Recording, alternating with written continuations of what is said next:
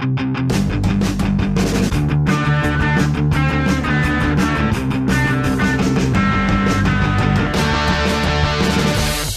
Poper, nothing like an episode of OHL Stories where we've got some stories kind of banked. We had made our long trip up to Sault Ste. Marie now a couple of weeks ago, and that was going to be the focus of our podcast last week, but it ended up being a podcast with a Prince Edward Islander, not to mention somebody from Summerside, which is the same place that Don Cameron, the late great, hailed from. So it turned into just a little trip down Don Cameron memory lane, some stories about him, and then an Islander on the podcast. So we've got a little bit in the bank from that trip up north. But boy, oh boy, it was a lot of fun with Billy McGuigan last week. And the internet seems to love him too. My goodness gracious, the feedback that we've been getting on Billy's podcast. Well, it's great. He told some good stories. And when we started talking about Don, and we kind of had our plan as to what we were going to talk about in this preamble, and we started talking about Don, it was just the perfect segue. How do you not? And I mean, I for one will listen to any Don story anytime. I don't think we should ever, push a Don story just because we have something else to talk about. His stories rule over everything. On Twitter just today, and you can find us, by the way, I'm at Farwell_OHL, and Poper is at _Chris Pope. Another one of our previous podcast guests, Pete Krupper, the one-time voice, the only voice, play-by-play voice that the Plymouth Whalers organization had ever known. He's now with U.S. Hockey.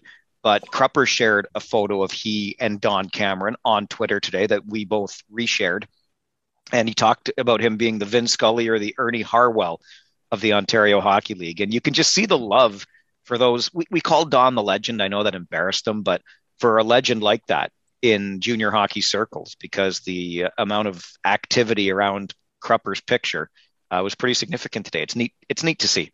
It is neat to see. And it did bother him when we referenced him as the legend, but when you call over 4,000 games in a league, I think the moniker comes with it, whether you like it or not. Right? You have no choice in the matter. You did it yourself. Yeah, and I loved Krupper's tweet, and I thought it was perfect because he really was the Vin Scully or Ernie Harwell, depending on where you want to go, what city. But the longevity of his career and just how good he was, and like I haven't heard one person ever say a bad word about him. Like that says more about the man than the broadcaster to me. Yeah, he was always the consummate professional and the truest of gentlemen as well. Not to go back into, although I think we could do every OHL Stories episode with more and more about Don, because he's got 4,000 plus games in 55 years that we could talk about. Well, he'll already be pissed that we mentioned him on this podcast after talking about him so much last episode. So let's not anger the old man anymore. Did want to just touch on our experience up in the Soo. It was a bit of an odd one because, and look, the schedule is quirky this year. We all get it. The Storm were just in the Soo this past weekend, and they played back-to-back, which is what the Rangers are going to do at the end of the season. The whole idea with the quirky schedule is to try to cut down on the amount of travel and hotel stays for the Rangers when they went up. And so our trip was a 3-day jaunt. You go up the day before, you play game day, and then you make your way home the next day. It's a 3-day jaunt for one game. But it did allow us the opportunity to spend some time in the Soo. And I got to say, it's an OHL market that I got a lot of time for. The ownership group there and the commitment that they have shown to that franchise, to me, is pretty remarkable stuff, and got to find out a little bit about what they were going through when it all came crashing down back in March of 2020. You and I, Poper, have talked a lot about being a part of one of those final broadcasts. We were at the Sleeman Center, Rangers Storm on Wednesday, March the 11th. We finished our broadcast, and when that broadcast was done, the signs were starting to point to no more broadcasts after that. And so I remember saying to you, we're done. Yeah. As soon as we saw the NCAA cancel March Madness, I thought, yeah, we're done. March Madness makes so much money, and if they're canceling that, we're done. It wasn't the cancellation of the Elmira Maple Syrup Festival that tipped you off? Listen, the Mennonite are a resilient bunch. And I have been to the Elmira Maple Syrup Festival. That one hit hard. Yeah, for sure. I had to make my own pancakes. So if we go back to that time, the Soo Greyhounds were actually en route to a road game. They had gotten as far as Espanola, which isn't too far from Sudbury, when they were told, you know what, guys, turn it around. There's not going to be a game for you to get to. So they grabbed a bite to eat in Espanola and turned back around. And then this would have been Thursday the 12th, because we had finished Wednesday the 11th. Thursday the 12th, they're en route to a road game. There's not going to be that road game for the next day. So turn around, go back home. And all of a sudden then it's by order from the Ontario Hockey League, get the players back home because some pretty serious stuff is going on. So just imagine, we always associate the players on the team with the city they play in. But as you well know, like there's a reason that the Greyhounds' final game before the Christmas break is always in Southern Ontario, because these boys hail from, at least you can get to Toronto for easy access to other places, whatever. So you got a team, 20 plus hockey players, teenagers up in Sault Ste. Marie, and you've got about 36 hours to get them back home to their families. So all these phone calls start happening. How do you want your kid getting home? Do you want them on a plane? Do you want us to put them on a bus? Like, what's going to happen here to get your kid back to you? And they go through all of these logistics and make it happen. And then, of course, like the rest of us, we just wait and wait and wait for hockey to start up again. But when you think about the additional level of expense and logistics that's involved when you are operating the team furthest north in this Ontario Hockey League, and you never, unless I'm not paying enough attention, but you don't hear squawking about, ownership asking government for money or anything. Like they do their job and they put a damn fine product on the ice while they're at it. They do, and it's one of the premier organizations in the Ontario Hockey League. Easy for me to say, in my opinion, year in and year out.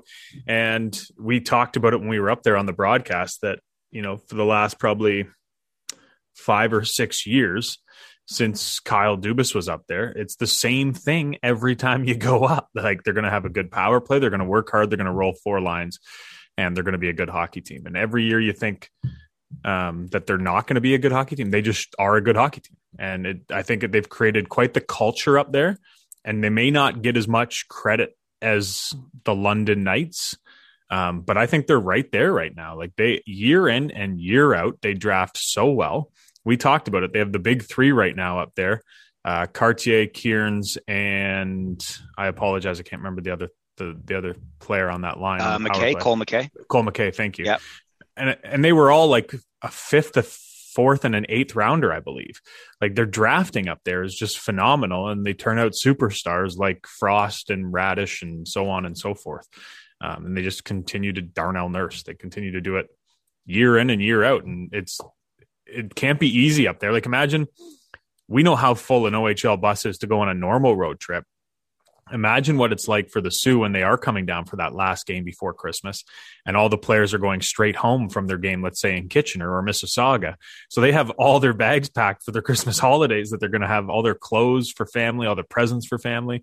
All that's got to get on the bus. And then logistically, you mentioned the logistics, like that must just be a nightmare up there. I can imagine what it's like for, we don't have it that tough in Kitchener with travel, but to be up there in the Sioux and trying to do all of that, it's not easy, and they deserve the credit. They absolutely do. And like you said, the product that they continue to churn out despite the off-ice challenges, if I can put them that way. Look, it's an obstacle that other teams don't face. It's as simple as that.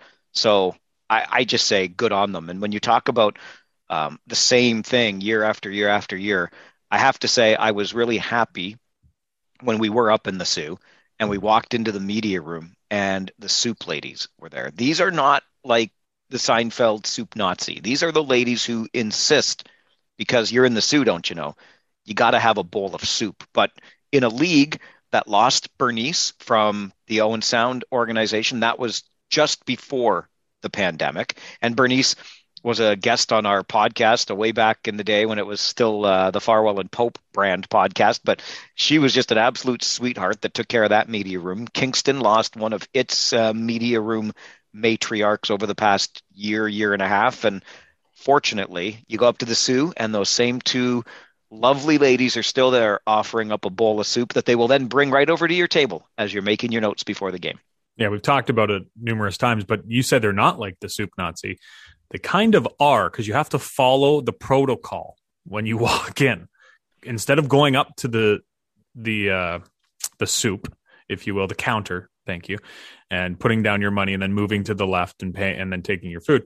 You walk in, they bombard you. There's no other way around. They bombard you. I hadn't had the C out of my name signing in before she was in my face, like feet away from me. Do you want soup? You want soup? Sure. And then you have to go to your table. Don't think about going up to pick up the soup. They won't let you take it. They will serve you. So there is rules when going into the Sioux media room. You say yes to soup, and then you sit down, and they bring it to you. One package of crackers. That's it. There will never be a time, though, that they say no soup for you in the soup. No soup for you. No, of course not. Always going to happen. We should also give the Greyhounds credit because their closest trip is Sudbury. And I always thought, well, that's close. Like, it's closer, an hour and a half maybe, until this Sioux trip where I drove up myself on the day of the game, left at 9 a.m. from Kitchener. And I'm on this hike and I'm thinking, this is an 8-hour trip. And the night before you start questioning, I started getting a little nervous. I'm like, can I do 8 hours on my own? Like, it's a lot of driving straight. And then the morning of, I'm like, okay, no problem. I got snacks. I got my podcast I'm going to listen to the Mike Farwell show on City News 570. And, you didn't. No, I didn't. And then you're driving up and I'm like, oh man, I've been driving a while. And then I look and it's like still an hour and a half to Sudbury. I'm like, holy jump. And this is a hike. And then I get to Sudbury and in my mind, I think, I'm already in Sudbury. I'm going to be so early to this game. I'm cruising. This is an easy drive. And then that drive from Sudbury to Sault Ste. Marie, it's another 3.5 hours. Like, I thought it was an hour and a half. And that once you made it all the way to Sudbury, then to go another 3.5, that was the worst part. I'm like, I feel so close. So for them to have that kind of travel routinely and still be able to put a good product out on the ice, like, I give them more credit for their fast starts on the road than any other team ever, because bus legs just takes on a whole other animal when you're playing up in the Sioux. So just think now, the Sioux trips are Sarnia, Windsor, Flint, Saginaw. That's the West Division in the Ontario Hockey League. I know we talked about this on our game broadcast. I'm not sure we got a chance to bring it up on the podcast. Even in normal times, there are additional games added to the Sioux schedule versus the Sudbury Wolves just because of geographic proximity. But if you were to ask me, it is high time this league almost rewarded the Sioux a little bit, gave them some closer trips, and created a North Division that would include Sudbury, North Bay, Sault Ste. Marie, and I would throw Barrie and Owen Sound into there as well. Barrie and Owen Sound play extra games against each other anyway. Put those two teams in with the three further north teams, and I think you've got the makings of a nice realignment with a North Division. We want Dale DeGray on this podcast. Why do you have to piss him off? You think Owen he's not Sound's going to like that? No, he is not. Owen Sound is not going to like that in any way. But it's nobody's fault but Owen Sound's that they're kind of landlocked that way, right? Like, well, they are, but who's their rivalry in that North Division then?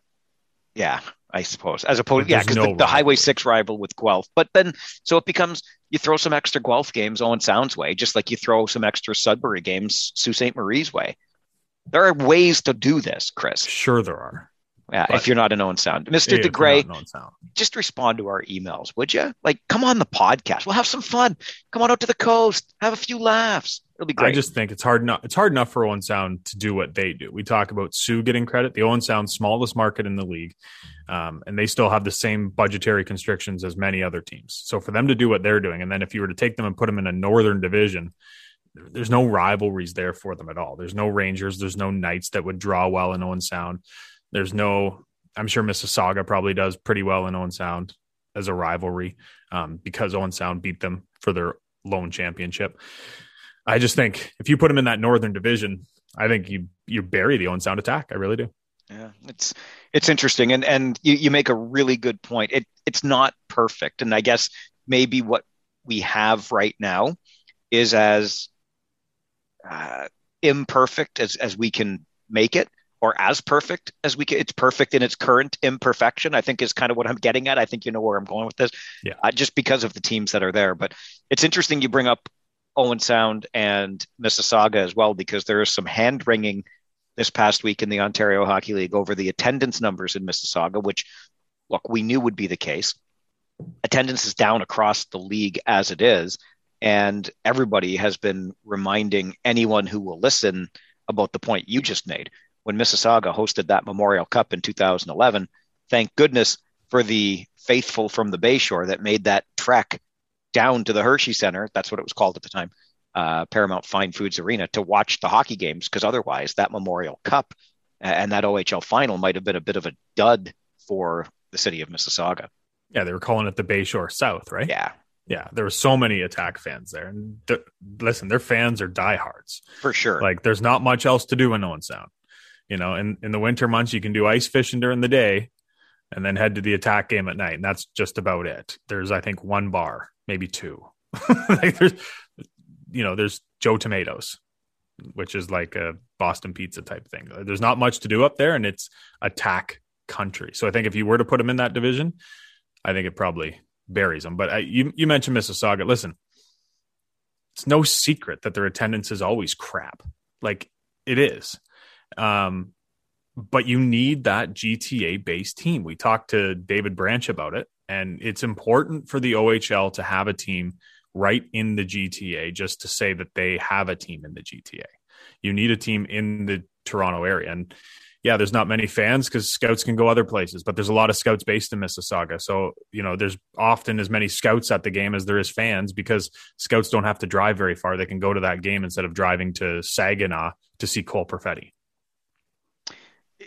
One more quick thing on Owen Sound, because we were talking about them and we were just there this week. And did we not get the best day ever to go to Owen Sound for a hockey game? Beautiful sunny day, nice and mild. We got up there, we shot a little video right on the shore of the bay. You can follow along OHL stories on Instagram, on YouTube, Facebook. We post all of this stuff up there for you. Poper's coffee reviews, little rants that I do every week called Fridays with Farwell. It's all on our OHL stories social media channels. So check it out: YouTube, Instagram, Facebook, etc. And I wanted to do a little video. Wanted to do a little video too, but no day of the week starts with a C or a P. So I was kind of euchred. Could make something up. Yeah. Well, I used to do a thing called the papal address, but I figured no, it's not bad. But your ranting is enough. We don't need me ranting as well. You got Chris's coffee reviews. Yeah, I'll let my coffee and you do the ranting. But that day in Owen Sound was a beautiful day for more reasons than the weather up on the Bayshore. And that is because the Flint Firebirds handed the London Knights their first loss of the season. So we can stop hearing Ryan Payette start lobbying for a 68-0 season down in London. Listen, Payette was the first one out with the excuse-making machine. I mean, my goodness gracious. If you are a writer on a junior hockey beat, do you keep the excuse-making machine beside you at all times? Because he just gave her a little crank. There we go. What's excuse number 13 coming? Oh, Luke Evangelista was not feeling well. Okay, we'll crank it over one more time. What? Oh, the new import didn't have his paperwork to cross the border. Okay, we'll use that excuse too. Stop it already. Stop it. No asterisk going on a 9-0 start. We are going to get Ryan Payette on this podcast. No, we're not for OHL stories, just for a 20-minute debate between you and Ryan Payette, and I'll play mediator. Okay, put on a striped jersey. Because I'm ready for it. That guy. I didn't say I'd be fair. But you bring that up. I know I couldn't quite figure out where you were going until you mentioned Flint Firebirds. Can we just please acknowledge the individual behind the Oshawa Generals Twitter account? And before you start getting your knickers knotted, I want to take a moment to remind you, it's sports. Relax. Have some fun. Every good story needs a villain, and the OHL has its villain. It's called the London Knights. Embrace it. Anyway, whoever is running, exactly right. So Payette does. Whoever's running the Oshawa Generals Twitter account sent out after the Firebirds' victory over the Knights last Saturday at Flint Firebirds on behalf of literally everyone. Thank you. Well played, Oshawa Generals social media manager. Well played. So good. Literally on behalf of everyone. Thank you. What a great tweet after the game. They weren't even playing in the game. but they know, and they're playing into it too. The heel, if you will, of the London Knights. Flint responded, "We aim to please," which I thought was nice too. Not bad. That Twitter sphere is so, what's the word I'm looking for here? It's toxic. It is. But it could use some fun. Well, and that's the thing, right? It started off with being fun, but now it's really went to that, like, that's where news breaks. That's where people get a lot of their information, and it allows people to just say whatever's on their mind, whether right or wrong, with no fear of repercussions, for the large majority of users. But I think that when it comes to sports and stuff like this is a real opportunity for teams to generate a fan base that they wouldn't. Seattle's had some really good tweets since they came in. Vegas was always really good. Florida is outstanding with the stuff with the Habs and selling the Aho t-shirt. Like, there's so much room for creativity and good nature ribbing. And that's what this world needs, something to provide some laughter. And I think these OHL teams hopping on board and not just tweeting out news releases and stuff like that, showing a little personality, it's good for the game. You're going to get a younger fan base in, and we know that the OHL fan base is majority older. I wondered about that. And so I'm curious, you think, because you mentioned you're reaching a newer audience, a different audience. I wondered how young it would be. And I only say that because oftentimes I feel like the old guy on Twitter, because after Twitter and Facebook, well, Facebook first, then Twitter, there are so many other platforms, from, Snapchat to Instagram to TikTok. I'm wondering who the demographic user of Twitter really is, but I was wondering about that. And if this does perhaps open up the game to a younger audience, because the wisecrack was made as we sat in Owen Sound on Saturday. Oh, here come the Owen Sound seniors. But that's not unlike most junior hockey markets. Peterborough's famously known for that too. Their Thursday night tradition for older people in Peterborough is to go to a Pete's game. So I think the league generally does skew older. And if Twitter is going to be a medium that helps them reach a younger fan base, I'm even more in favor of it. Yeah, we're seeing OHL teams have their own TikTok accounts already, mostly because their players are on TikTok, I'm sure, or friends and family are on TikTok. So this way you can show off your players and some of the personality. At the end of the day, yes, these are young athletes, student athletes, but they're young. Like, they're young people. They're 16 to 20 years old. So, you have to show that personality off and allow them to have a little fun. And if you can do some funky dances or whatever on TikTok and do some funny videos, makes their experience better. And I think you will pull in some of that younger crowd. So I think it's important for some of these teams to be on some of these social networks and try to do things to get that young generation in, because we're seeing it right now more than ever with COVID. The large majority of OHL season ticket holders and people who go to games are older. Those are the people who are at the most risk. Those are the people that have sadly passed away because of COVID. And those are the people that, even with the double vaccination, don't want to go into a building of 7,000 people. And quite frankly, I don't blame them. I don't feel that comfortable being in a building with 7,000 people. And I'm young. I'm not going to say I'm fit, but I'm double vaccinated. So I can imagine the thought process they have of, is it worth me going and spending X amount of dollars on season tickets this year, or do I just listen on City News 570? I look forward to the days where we are done having these conversations. Not that any of the points you just made are invalid. It's just, it's so exhausting after all of this time. But here we are, and you're on the mark. I can't wait until we're focusing exclusively on the games. And I'm glad that's why we have this podcast, to focus on the games and some of the great stories from the games. And we've already made reference to the City, where our guest this week scored the biggest goal in that franchise's history. And it's a proud history too. So this is pretty significant. It is. Peterborough Pete's only one Memorial Cup championship in over 45 years. Whoa.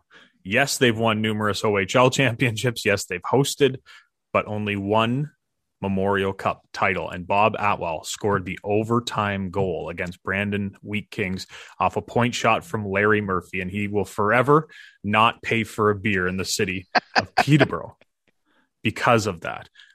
Add on to it, he's connected through family to the McCrearys. Obviously, the McCreary name and hockey go hand in hand. And he played 22 games in the National Hockey League. And he took some time to tell us a few good OHL stories. Bob, Attwell or Gunner. Bob, there's a lot to talk about, including the biggest goal in Peterborough Pete's history to this day, and it was scored more than 40 years ago. But before we even get to that, I'm curious how a guy from Spokane, Washington ends up playing in all places, Peterborough.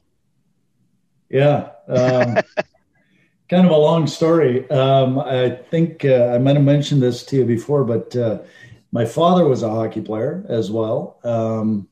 And he was out in Spokane playing with the Comets at the time in the old Western League. But my dad spent years in the American League with the Cleveland Barons, Buffalo Bisons at that time. He played some years in the Quebec League with Chicoutimi and the Quebec Aces. Back in my dad's day, they were owned by teams at a young age, and he was at first owned by Boston, and then Montreal came along and wanted him to sign, and my dad didn't know any better, so he signed with Montreal. Boston found out about it, and he got suspended. His last year junior, he got suspended for a year because he did that. So he interesting stories in his career, but he bounced all over the place. We spent years in Cleveland and Buffalo. First year of expansion, he got picked up by St. Louis. So we spent a year there. And like I said, I was born in Spokane when he was playing with the Chiefs or Comets. And then I ended up, came back. We always, came back to Canada, Ontario, up to Sundridge in the summertime, and I grew up there and played my minor hockey in Sundridge, small little town in between Huntsville and North Bay. And then I moved away to play junior B in Bramalea with the Blues, and got drafted by Peterborough. Roger Nielsen was in Peterborough at the time. And that's how I ended up in Peterborough. Because your dad played hockey, was hockey always your dream? Yeah, you know what? Yes. I have to say everybody in Canada grows up playing hockey. But, yeah, I was more involved in it. When Dad was playing pro, he'd take me to the practices. I'd sit in the dressing room with their trainers, and I'd go out on the ice before the practice and after the practice, and all of the players on his teams were good to me. So it was hockey was always a big part of my life. I had uncles who were NHL players, a cousin who was an NHL player, and my cousin was an NHL referee. So it's all in the family. Yeah. So what's it like for a kid from small town Sundridge, which, by the way, I knew as soon as you mentioned it because it happened to be an accidental stop on a road trip I was on with a buddy a few summers back, and we ended up overnighting there. So I got to know the town a little bit, but it's got to feel pretty special to be the kid from Sundridge that gets drafted into the Ontario Hockey League. Yeah, you know what? For sure it did, but this little town of Sundridge, 1,000 population, it's got seven people who grew up here that played in the NHL. Bucko McDonald, I don't know if you remember that name, but he was the oldest, and he played on 2 Stanley Cup winners. He was the oldest guy from Sundridge that played. Then there was Greg DeVries, more recent, played with Colorado and won a Stanley Cup there. And then I had 2 uncles who grew up here, my dad and my brother-in-law. So Sundridge has created a few hockey players. Well, they still have hockey camps up there. My brother went up to a hockey camp up in Sundridge. They're major camps up there. Yeah.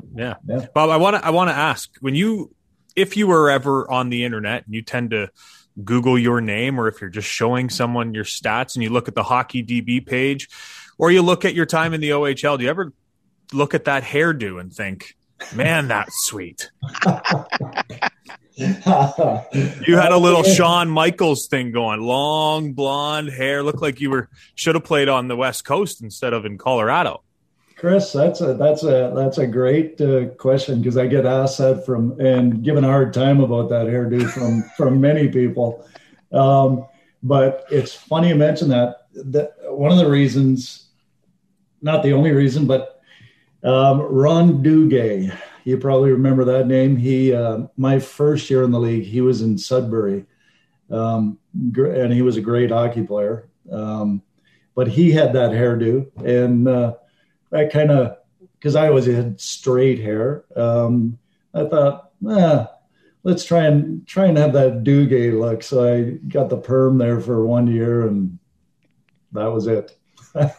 Let's be honest. Neither Chris nor I should be asking anybody about their hairstyle today or ever. Well, that's why I brought it up. And for people watching on YouTube, look at that. Look at that. Man, I am jealous.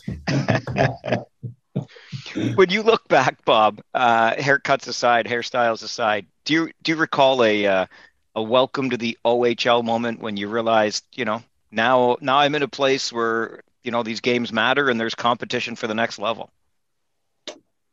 Yeah, for sure. You always remember your first training camp. And, I had played junior B, and that kind of gets you ready for it. But junior A is that next step. And I remember going to camp, and I don't know if you guys remember a guy named Ron Mason. He was a great, great player. He scored, my first year there, he scored 52, 54 goals, something like that. And then he was tragically killed in a car accident that summer. But he would have been a great player. He was great friends with Dale McCourt. They were buddies. But anyways, what I was getting to is Ron. I got to be a line mate with Ron my rookie year in training camp, and he just kind of guided me along. And the coaches and the staff in Peterborough actually told me that Ron was the guy who, they asked him about me, and do you think this kid should make the team? And Ron more or less voted for me and said, yeah, give him a chance. I think he's got some tools. So that was, just going through that training camp and being tutored by Ron Mason. And then you meet other guys. Keith Acton was there. Mark Curtin was there. We had some great players that you just watch and you learn from. And being in Peterborough and being drafted by Roger Nielsen, the big name, it just, you're there, and that's when you sort of realize, hockey's fun, but now it's getting to the point where this is going to be my job. This is what I want to do. Yeah. You mentioned Roger. What was it like the first time you met him? Roger he's a great guy. He's a hockey guy. He was so passionate about hockey. And he was such an honest guy. Like, he would tell you right away what you did well and what you didn't do well. And I can remember he always said to me, you've got great puck handling skills. You're a great skater. But he said, you don't win too many battles in the corner for the puck. He said, if you want to go anywhere, that's what you have to do better. Yeah. From that time as a rookie to your final year with the Peterborough Petes, that, of course, was the year 78-79 when the team won that Memorial Cup. And it's hard for me to comprehend, Bob, and I wonder about you as an alum thinking back, because historically you just look by the numbers, and Peterborough's been to more finals than any other team, but they've only got that one championship. To this day, does that, I see you nodding along as we're having this conversation. Yeah. It's pretty, you would never have thought of it then, obviously. Never. There was great teams before our team, and probably better teams after our team. They've produced Chris Pronger, Steve Yzerman, Mike Ricci. The list goes on and on and on. And so many teams, even the team, our team lost in the final the year before we won it. And then the year after that, they lost in the final again. So, to say that we were the only team to win a Memorial Cup in Peterborough, it's hard to believe, but it's something that everyone on that team, we cherish that. It's great.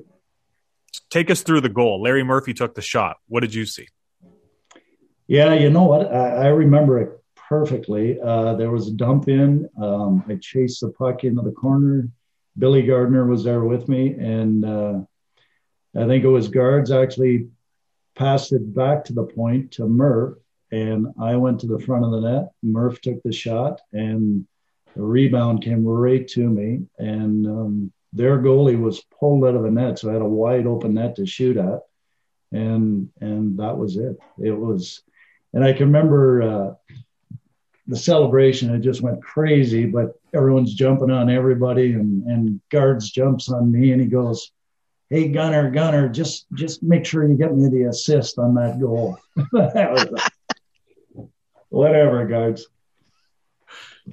If I can follow that up real quick, you look at traditional hockey nicknames like Attwell, I would go Weller or Atsy or something. Where did Gunner come from? Yeah, that's a good story. There was an old trainer in Peterborough, not when we were there, because as you know, Dick Todd was our trainer. But it was his name was Gunner Lynch, and he used to come around the rink the odd time, and he talked kind of in a unique way, and I could imitate him pretty well. So I got stuck with the name Gunner. I gotta ask, since we're talking about that goal and that championship, and I feel bad doing it, but if you were to talk to Brad McCrimmon, the defenseman playing against you, he will insist that the play prior to the goal that you scored, Murphy's point shot, you on the rebound, was actually an icing that was not called. Was it an icing, Gunner? Not a chance. Not a chance. And I respect the heck out of Brad McCrimmon. He was a great hockey player. I think he played 58, 59 minutes that game, but yeah, no way that was icing. So his name came up. He was the defenseman who took the shot, Larry Murphy. As a Red Wing supporter in my childhood, thank you, Leafs, for trading him to Detroit and letting us win another Stanley Cup. But what was Larry like? Murph was a great guy. That was his rookie season. But even as soon as he came to training camp, he was such a big guy and you could tell right away he was going to be a great hockey player. And he was great for us that year. He was so poised, so calm with the puck. And he carried that on into the NHL. That was obviously his strength with the puck, and so never got rattled in any situation. And Murph was Murph. We loved to give him a hard time, but he took it, and now he's got the last laugh. He's in the Hall of Fame. What would you give him a hard time about? Just about because he was a rookie and we were the vets, and you give the rooks a hard time, and he Murph he was kind of a quiet kid, didn't say a whole lot, but he once he got to know everybody and got to feel part of the team, he just fit right in, and he was a great player for us. I read an interview recently with your coach, Gary Green, who suggested, and I'm curious about the wording that he used, because he said he had to be pretty demanding of you guys during that intermission after the third going into the overtime. You scored 2.5 minutes in, so it didn't take long. But when he said he had to be pretty demanding to get you refocused, because I guess the guys maybe felt that you should have won it in regulation and just couldn't. What do you remember from what Coach Gary Green told you after that third period? Yeah, you know what? I just remember it being pretty quiet. And I remember more Greener trying to build us up and get us ready for the overtime and make sure that we weren't down and not second guessing ourselves. Just think positive and, who wants to get that next goal and who wants to score the winner. It was just, we didn't have, as you know, we didn't have a team of superstars. Although we had Murphy and we had Crowder and we had Greg Thaberge and Billy Gardner, who went on to have good careers, but most of us were plumbers and muckers, and we just stuck together. And I just remember it being pretty quiet, and Greener just reinforcing to be ready and be positive. Gary Green is maybe someone, Farzy, we should try to get on this podcast because he's got a wild story himself. But when he was coaching you, he was in his early 20s. How weird was it to have such a young coach during that time of your life? It was weird, but you know what? I'm not sure I've had a better coach than Greener. And I think it was because he was so close in age to us. He just could relate to us. He knew how we were feeling. He knew if we needed a boot in the rear end or a pat in the back. And he would do things that, like, he dragged us away. We were in the playoffs one time. We were having a tough time, and he said, "Okay, we're getting out of town. We're going up to a hotel, and we're going to spend some time, just the team." And he'd do that all the time just to get us together. And I don't know, he was amazing. And we played jokes on him because he was so young. I remember we put the tape on the bottom of his blades. He couldn't see it, and he stepped on the ice and he wiped out. And he was so mad, and he threw the stick up in the stands, and he said, "Okay, you guys are on your own for the rest of this practice." And we could do all that, and then the next day he was fine. It was, I don't know, we just had that relationship with him, and we still do to this day. Greener keeps in touch with all of us. We have reunions every year. He was just a special guy. We couldn't have had a better coach. So while we're on the subject of coaches, and you mentioned that Greener was probably the best you had, I guess that means better than, even though it was a brief time in Colorado, but somebody by the name of Don Cherry, if I'm not mistaken, Bob, was the coach of the Colorado Rockies. Yeah. Well, Don Cherry, he always called me Ronnie, because in the American League, he played against my dad all the time. My dad's name was Ron. So the first training camp I was there, he came up to me, we're skating around the warm-up, and he says, "Hey, kid," he goes, "if you're half as good as your dad was, you'll have a good career." I remember that. But he always called me Ronnie. But Grapes, you know what? You guys probably know Grapes, and I've heard all the stories, but he was a great motivator. As far as a systems coach, I wouldn't say there was much there, but he got the most out of all the players. And if you didn't want to play for him, you wouldn't play. But if you were willing to sacrifice and give 110%, then you would play. So always like Grapes.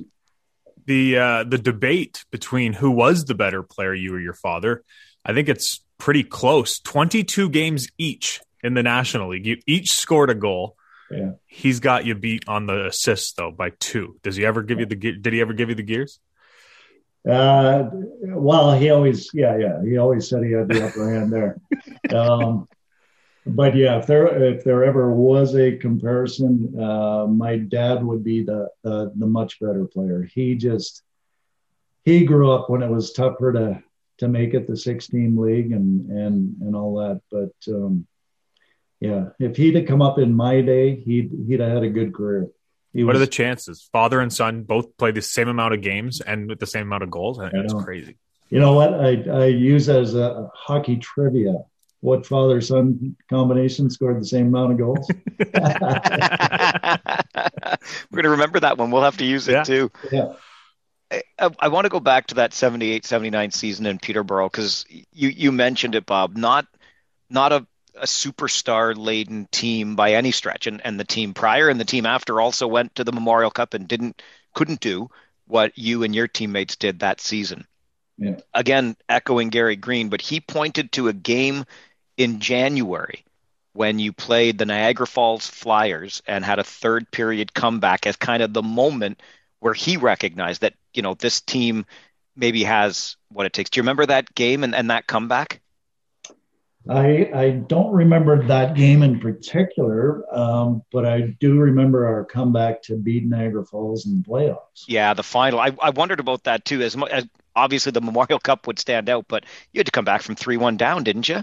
We did. Yeah. We did. And as you know, Niagara Falls had a great team. They had Stan Adams, Steve Larmer, Steve Ludzik. They had a great team. And you know what? We just found a way to battle back and win that series. That was a highlight. That was a great series to win. Which series was harder to win? That one against Niagara or the semifinals against Sudbury with the likes of Foligno, Dave McQueen, who we've had on this podcast, and some guy who's coaching down in London and done pretty well for himself? Yeah. You know what?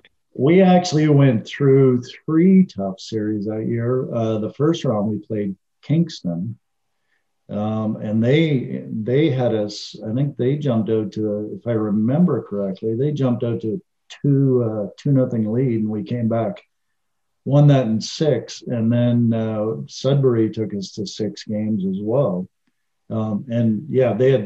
They also, besides Foligno and Hunter. They had a player named Scott Gruel. I don't know if you remember him at all. He was a great player in junior, scored 50-some goals probably that year. But they and Dave McQueen, they had firepower like you wouldn't believe. They were all tough series. And you know what? That might have got us prepared for the Memorial Cup because that wasn't easy either. But that was a tough road, but all good series. What was it like having the Peterborough Memorial Center, as your home rink? Chris and I always enjoy going mostly for the history, but watching games there too. We call them the square corners. I'm sure you know, like the oddities of that arena. What's it like having that as home ice? Yeah. Well, we obviously use that to our advantage. We would practice dump ins and shooting around the boards, and we would know the bounces that it was going to get. So we would use that to our advantage. The other teams, they wouldn't know it as well as we did. Our fans were second to none. I mean, we couldn't get as many fans as Ottawa did or the bigger arenas. But as you know, in Peterborough's a hockey town, and the fans stood behind us. It was a great place to play. I'm going to ask you about a player that you may not be asked about that often, but the year before you won the Memorial Cup, you played with Jeff Brubaker. I looked at the stats. He had over 300 penalty minutes in 68 games. Like that's over 4.5 a game. What was it like? Was he just fighting everybody back then? Yeah, the Brew man. I don't know if there's a better guy in hockey than Brew. He came in, he was playing university, I think, down in Michigan. He was at a school in Michigan, and we got him halfway through the year. And when he joined the team, it was just such a huge difference. Like he would go through the freaking wall or through the end of the rink for anybody. And yes, he fought every game. I remember a game in Ottawa. He fought Hospodar, then he fought Rory Cava, then he fought Hospodar again. And it was like, come on, Brew, you're not tired? And he wasn't. And then he'd fight Koulis, and he'd fight Willie Huber and Secord. And yeah, it was Brew. And he could play. Like he scored 20 goals his last year junior, on the line with Mark Curtin and Keith Crowder. Great line. And you know what? I just saw Brew probably 5 years ago. We were playing a game down. He lives in Carolinas now. And got together for a little charity game. And he showed up, and it was funny. He walked in the room, and he had this, it was like a freaking army bag and we're all watching, and we're all getting ready to get out there, and Brew walks in and just kind of grabs a bag and starts dumping it on the floor, and his skates come out, and hockey pads, shin pads. And we go, what the heck, Brew? And he still had the old tube skates from way back. He goes, yeah, I haven't skated in about 5 years, boys. He just broke out. But there isn't a better guy and a guy that would have your back more than Brew. Yeah, great guy. Great guy. When we look back, Bob, at the game of that era, late 1970s, you almost needed a Brew on your team, didn't you? Oh, yeah. Yes. It was, yeah, you had to defend yourself, and you had to, I wasn't a fighter, you guys know that, but sometimes you had to show up, and you needed the guys like Brew. I can remember a game in Hamilton when they had Bert Templeton coaching, and brawl broke out in the warm-up. And they had guys like Tim Coulis and Willie Huber, Al Secord. They had a bunch of big boys who were known for scrapping. And Brew, we had Brew and Keith Crowder, and those are the guys that kept those guys at bay. So yeah, for sure. In those days, you needed a Jeff Brubaker. For sure you did. You mentioned his name earlier, but looking back on your time in Peterborough, do you ever take a second and think, Dick Todd was our trainer? Like the legendary career of Dick Todd, and he was your trainer at that time. Of course, Gary Green had talked about how he just said, well, you're training and we don't have any assistant coaches and I don't have an assistant GM. So you're both of those now too. Yeah. But would you ever look back and just think Dick Todd was my trainer? That's weird. Yeah. That was weird. But we, as the players there, we knew Dick was more than a trainer. He would give us pointers all the time too. Kid, you're not doing this right, or you're not doing that right. And we knew, he was always in with Greener in the office discussing what they were going to do, what their, line changes they were going to make, who was going, who wasn't going. Dick's a smart guy. He's a sports guy. He knows his hockey.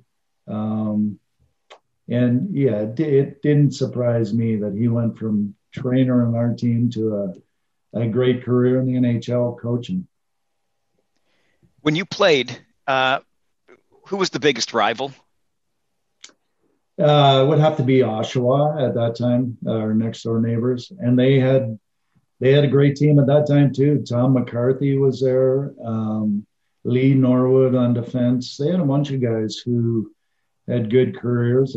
Claude Julian, who's coaching he might be fired now, is he? But he's coached for quite a while. They had that was our biggest rivalry, and they had a good squad. So we went toe to toe with them quite a few times. I didn't want to lead you too much on that, just because anytime we talk to a Pete on this podcast, that's what you get. And I would argue, I think Chris and I have, in fact, that Oshawa Peterborough to this day remains the best rivalry our league has, in my opinion. Yeah. Does any game stand out that you're like, wow, that was a bad one? Because we had Scott McCrory on, and he talked about getting in a line brawl, a team brawl in the tunnel. Like the team was running around to the other side to fight Peterborough, even like off the ice. Yeah. No, I heard about some of those. In my day, we never had any brawls break out. There was lots of fighting on the ice, obviously, but nothing that spread into the hallway or off the ice.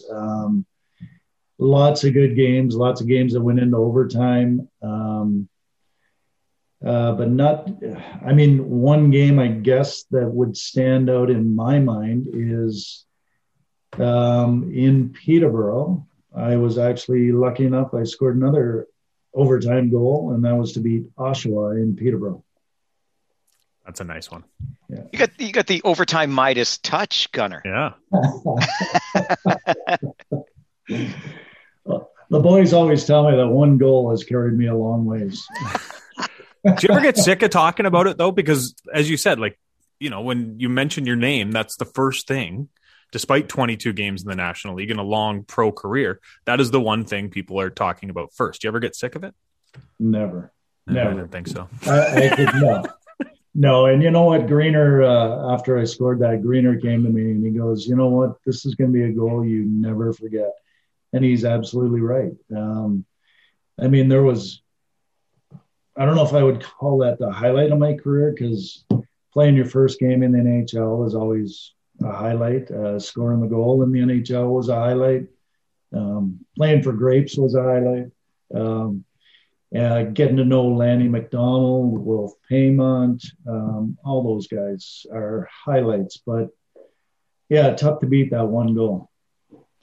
So let's talk about it a little bit more, because when I watch that goal, it sounds like the sort of thing that coaches are telling players all the time. You want to score, go to the net. You see Murphy about to step into one, and you collect that rebound, but it sounds, when you talk about it, it sounds a lot easier than it actually is. Were you deliberate in your movements prior to that shot to get to the area where there might be a rebound? Yeah. Oh yeah, for sure. I can remember the puck got dumped in, and I chased it into the corner with guards. And I have a tough time remembering this, but it must have been guards who got it back to Murph. And I just remember, okay, I got to get to the front of the net. There might be a rebound here. And sure enough, it happened. Do you still pay for a beer in Peterborough? Never. I got the key to the city. Didn't you know that? What is it like going back, though? I know you guys just had, I think it was the 40th year anniversary in 2018? Would that be right? My math? Yeah. Yeah. It's still, you can't believe the amount of people in Peterborough who still remember that 40 years ago. And what was neat about that is all of our players showed up from that team, except God bless him, Mark Reeds. Passed away. But even the two Finns, Anssi Melametsa and Veli Kanunen, came over from Finland. And you know what? We got together, and it was just like 40 years was gone. We had never been apart. It's amazing how that happens, because, we all went to Peterborough as teenagers, kind of learning life, learning hockey at the same time, and you kind of grow up together. And I think it's something that's so powerful. And then if you're lucky enough to win a championship, you never forget it. And you don't forget those guys who were part of that. They're like, you're forever brothers. And I know it sounds like a cliche, but it's not a cliche. It's really the way it is. You mentioned a name earlier. Speaking of brothers and family, we've documented how many, uncles, cousins, your father, etc., all the players from Sundridge that went on to pro careers. But you mentioned a name earlier, Greg Thaberge. And if I've got the family ties correct here, it would be your nephew, Brett, that ended up playing for the Peterborough Petes as well, because your former teammate, Greg, married your sister. Is that how did this all work out? I got the dots connected? That is correct. You got the dots connected. Yeah. Yeah. Was he a guy on your team that you thought, I'd let you date my sister? Or did this come about and you were like, no? Get away from that guy. Yeah. Well, it's actually my fault. I invited Greg up to my place in Sundridge for the weekend, and he ended up spending more time around my sister than me. So that's how it started. So I take the blame. Darn teammates. So what was it like watching another generation play for that same team that both you and Greg played for? Yeah, we went down and watched many games. And, it was pretty cool, actually, watching Brett play there. And they didn't have the success that our teams had. And I think that's tough on any kid. If you're lucky enough to get on a good team, it's much easier for your skills to show through than if you're not on a winning team. So he enjoyed his years in Peterborough for sure, but not being on a winning team, I think, was tough on and everybody there. Yeah. You were on some winning teams before you made it to the OHL, winning a couple provincial championships with the Mac Lang All-Stars. And wow, you've done your research. And your father was the coach, if I'm correct, right? That is correct, yeah. What was that like, winning provincial championships when your father is your coach? That was it was, what winning at any level is special. And my dad was a great coach. Very good at teaching the fundamentals, obviously. He was hard on me, and he realized that afterwards. But I think that was good for me. At the time, it wasn't so good for me, but I think it paid off in the end. Of course, he paid more attention to what I was doing and what I wasn't doing, and he let me know that. But he was a great coach. Everyone on those teams that we won with still remember Dad and what he meant to them and how he taught them the game and the right way to play it. And yeah, we definitely had a great relationship because he did coach me for sure. It's interesting because we were chatting just before we started this recording, Bob, about my father, who was in education. And at one point, he was my high school principal. And I can tell you, not the best years of my life, to be honest. But Dad for a coach, a little bit better than Dad for a high school principal, I'm hearing. Yeah, a little bit. Little bit. Winning helps too, I suppose. It does. It does. Yeah. Bob, as we sit here for our people who are listening by a podcast and not on YouTube, you have a photo of what I can only assume is Colorado Avalanche players' names, the jerseys in the stall, and then I'm assuming, because I've seen these before, one of those jerseys probably says Attwell on it. That is correct. My uncle, Keith McCreary, who played many years in the NHL, he gave me that was my 50th birthday present. And it's got my name in between Sakic and Forsberg and Pierre Roy. Yeah. So I wanted to ask, because those jerseys suck when it comes to Colorado NHL standards, because those jerseys you guys wore were fantastic. They were the best, weren't they? I love those colors. Yeah. And with your long blonde flow too, it just added to it so much. There's a couple of great photos. What do you remember from your time playing in Colorado?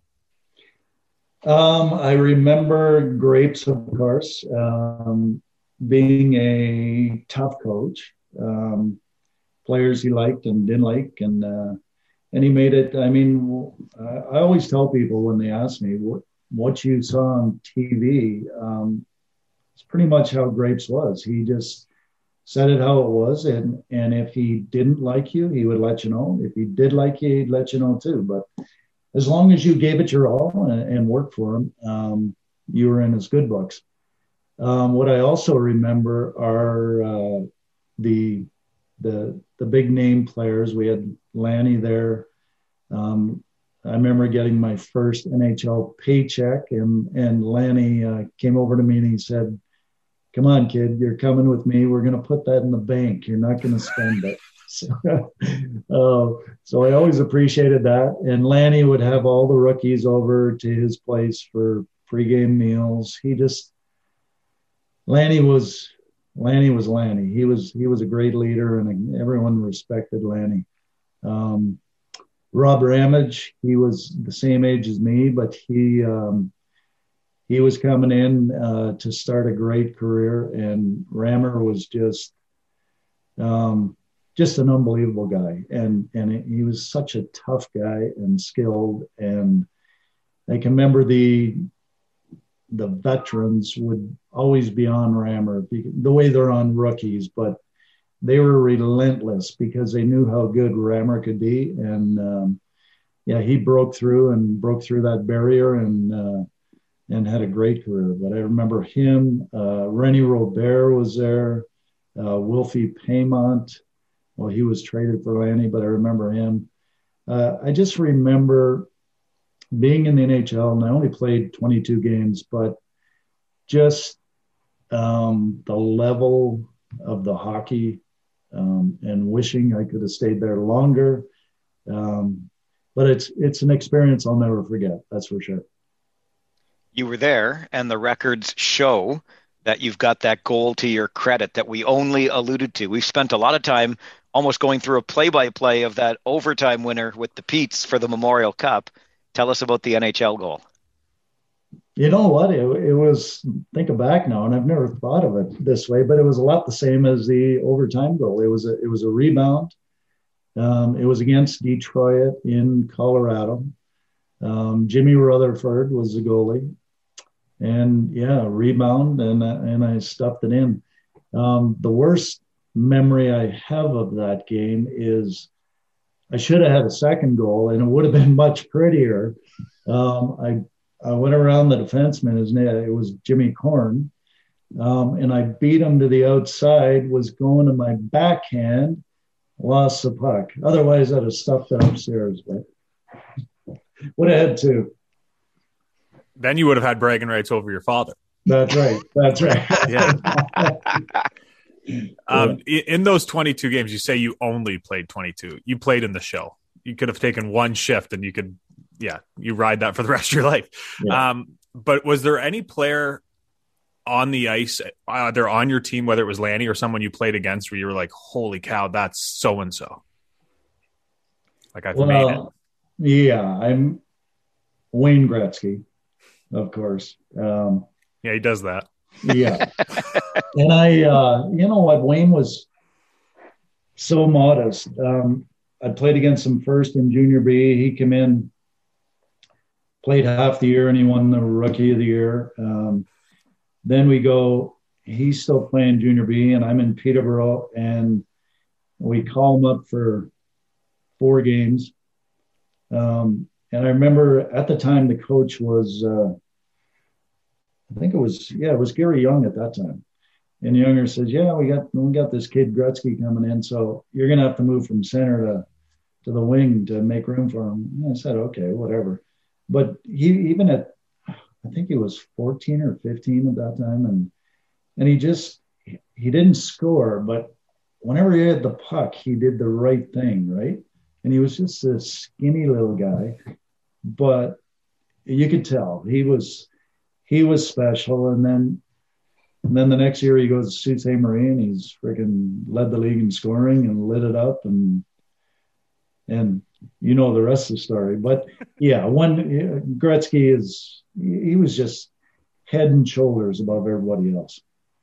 It's funny because when you mentioned Tom McCarthy's name earlier with Oshawa, that was obviously who Oshawa took instead of Wayne Gretzky. And Sherry Basson told us that story on a previous episode of this podcast. But you must have been watching this kid up in the Sioux saying, hey, I shifted positions for that guy last year. Yeah. After your time in the NHL, 2 years later, you find yourself in the American League with the Moncton Alpines. You had a teammate who we've had as a guest on this podcast, Joe McDonnell. Do you have any Joe McDonnell stories for us? Man, are you serious? I got lots of stories. Joe and I are best of buddies. His wife and my wife and our kids, we spent tons of time up at Joe's cottage up in Port Loring. So I've got lots of Joe stories. Nobody beats Joe. I rode the bus with him when he was coaching the Kitchener Rangers, and went through the tough losses that he went through at the Memorial Cup when they lost to Oshawa. Lindros, I think, was on that team, right? Correct? Yep. Got it. So, I've got some. I mean, Joe was a great player, had a great shot. He was a great coach. He was a great teammate. I don't know what kind of stories you want me to tell, but I've got lots of stories. I want a story that probably was told around the bonfire up at Joe's cottage or something. over a couple Molson Canadians. Oh, we've got some good ones. It was a joke when we played in Moncton. Joe's roommate was always Lowell Loveday. I don't know if you remember Lowell, played in Kingston. And my roommate was always Al Hill. So when we'd go on a road trip, Al and I would always, we'd go with the rest of the team. We'd venture out to the bars and have a few beers. And Joe and Lowell would never, we'd never see them. So we got to be, I don't know, halfway through the year. And we said, what the heck are you guys doing with your time? Like, we're out at the bars having a couple. And they'd sit in their hotel room and they'd buy a 6-pack and they'd have some beer and they'd order in pizza. And, we call them the closet monkeys because they'd never come out with the team to the bars. They'd stay in their hotel room. Cheap. Yeah, that's just saving money. Frugal. That's the word that us cheap guys like. It's frugal. That's what it is. Yeah. Not too long after, Bob, the career takes you to Europe and you get to play professional hockey there. And judging from the teams you were a part of, you saw some pretty nice parts of Europe, it would seem. But what led you overseas? I actually knew a guy, worked at a hockey school, the Hockey Opportunity Camp, with a guy named Dave Sherlock. And Dave had played over there for, 5 or 6 years. And then he got into coaching. And he approached me probably 2 years before I went over. He said, whenever you think your career is done over here and you might be interested in coming over to Europe, just give me a call. So I called him and went over. He was in a small, coaching a team in Bad Tolz. It was in the 2nd division in Germany. So that's where I spent my first year there. And then it just continued from there. If we can go back to the Memorial Cup for just one question I wanted to ask, because 3 teams were 2-2 at the time of the round robin being over. And then they went to goals for, goals against for the final. I didn't take a look at the schedule, but do you know who, like the final game of the round robin, which would have left 3 teams 2-2, either A, were you guys a part of that final game and knowing that it was going to come down to goals for and goals against, or were you guys watching thinking we have a chance here? Yeah. No, we were watching. It was Brandon playing against Three Rivers, Trois-Rivières. Yeah. Were you nervous watching that game? Oh yeah, for sure. I mean, we kind of had a slow start. We lost to Trois-Rivières in the first game. So that put us behind the 8 ball when you're only playing four games. It's when you lose your first game, you're like, what the heck? And then we ended up losing one to Brandon in the second game we played against them. But we were sitting watching that last game and knowing that Brandon had to beat Trois-Rivières for us to get in there, and that's what happened.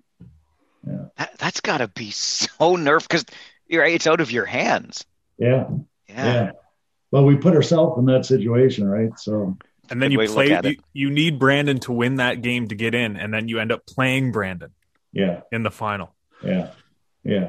But how about the year before? We beat New Westminster twice in the round robin. In that Memorial Cup, there was only 3 teams. So we beat New West twice in the round robin, meet them in the final. They beat us and win the Memorial Cup. Yeah. Which was the bigger feeling, losing the Memorial Cup and that dejection, or scoring the overtime goal and winning?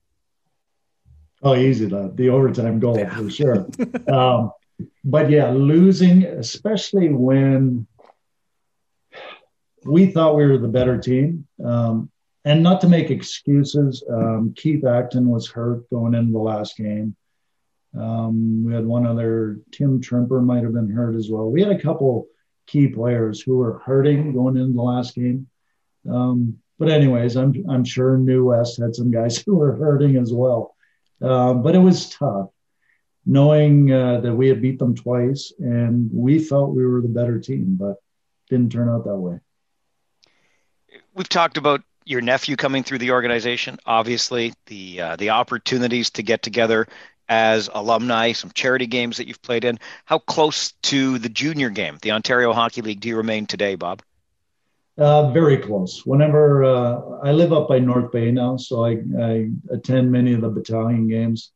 Whenever I'm in Kitchener, I'll go to the Ranger games, and I make a point of, I go back to probably 3 or 4 Pete's games every year.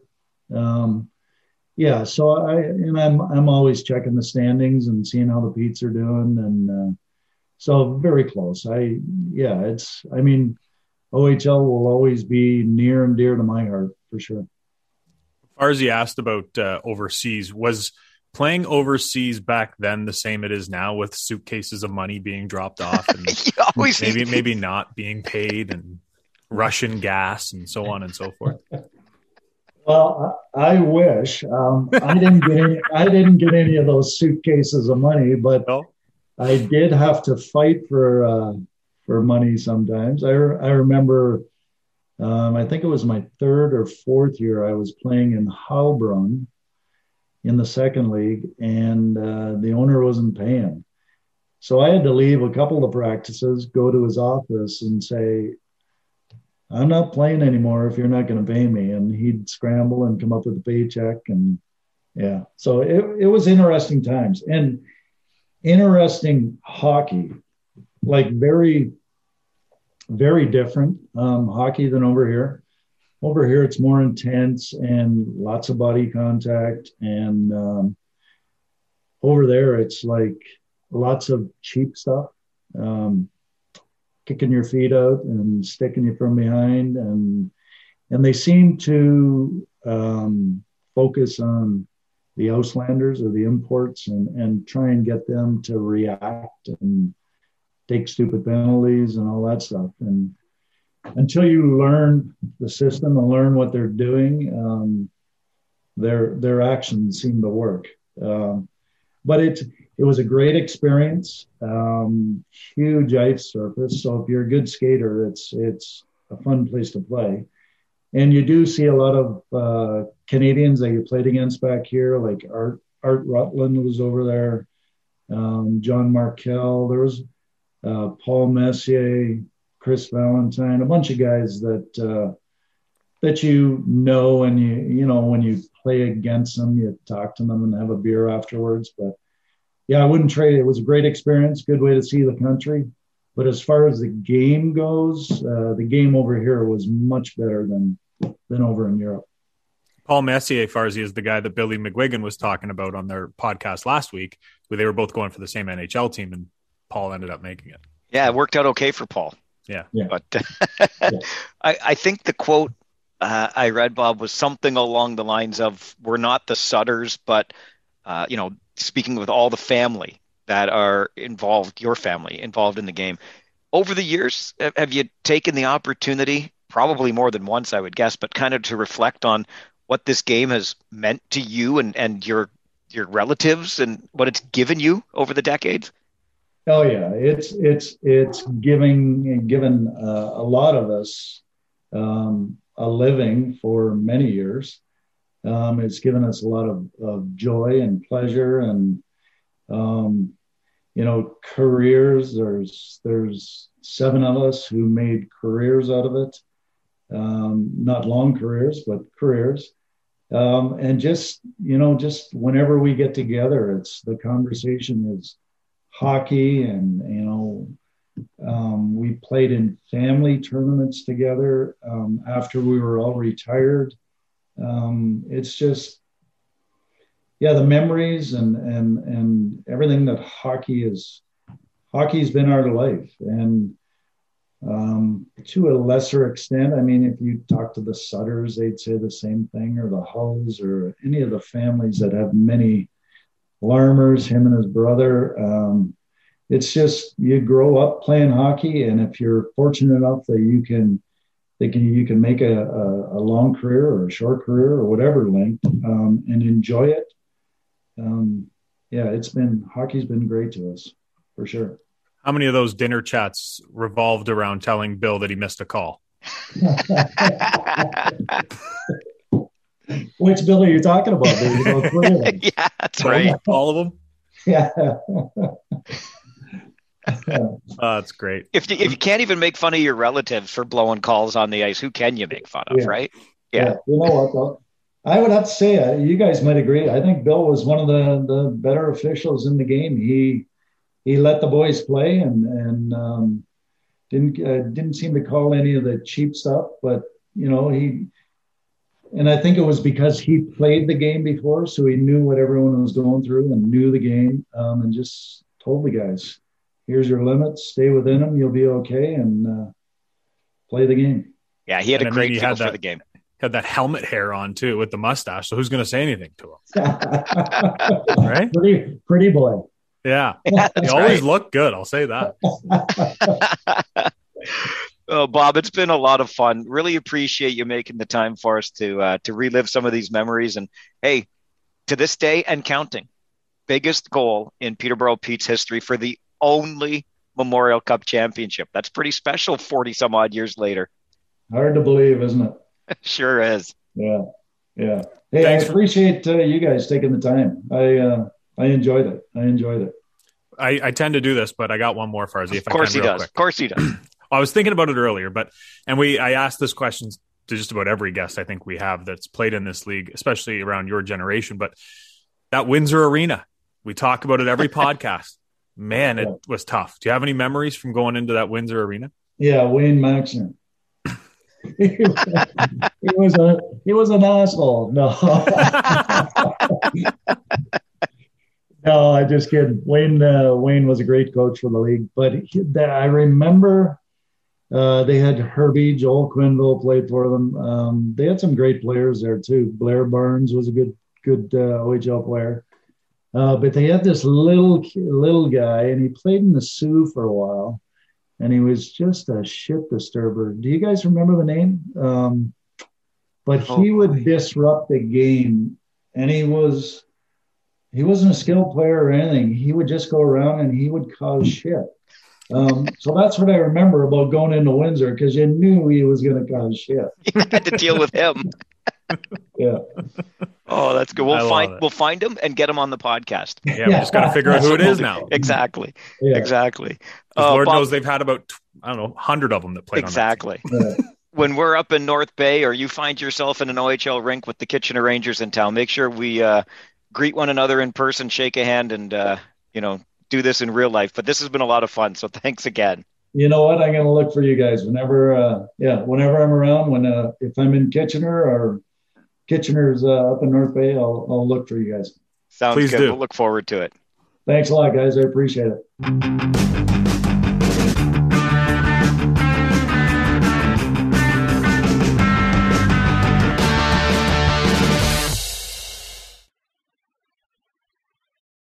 The Podcast Super Friends is a monthly meeting of 5 podcast producers. Hi, I'm Katherine O'Brien from Branch Out Programs in Baton Rouge, Louisiana. I'm John Gay from Jag and Detroit Podcasts. I'm Matt Kundle from the Sound Off Podcast Network. I'm David Yes from Pod 617, the Boston Podcast Network. And I'm Johnny Peterson from Straight Up Podcasts. Together, they form the Podcast Super Friends, an alliance of podcast masterminds sharing best practices, insights, and discussions to help make you a better podcaster. Follow or subscribe to the show on Apple Podcasts, Spotify, Google Podcasts, or at soundoff.network. Another Sound Off Media Company podcast.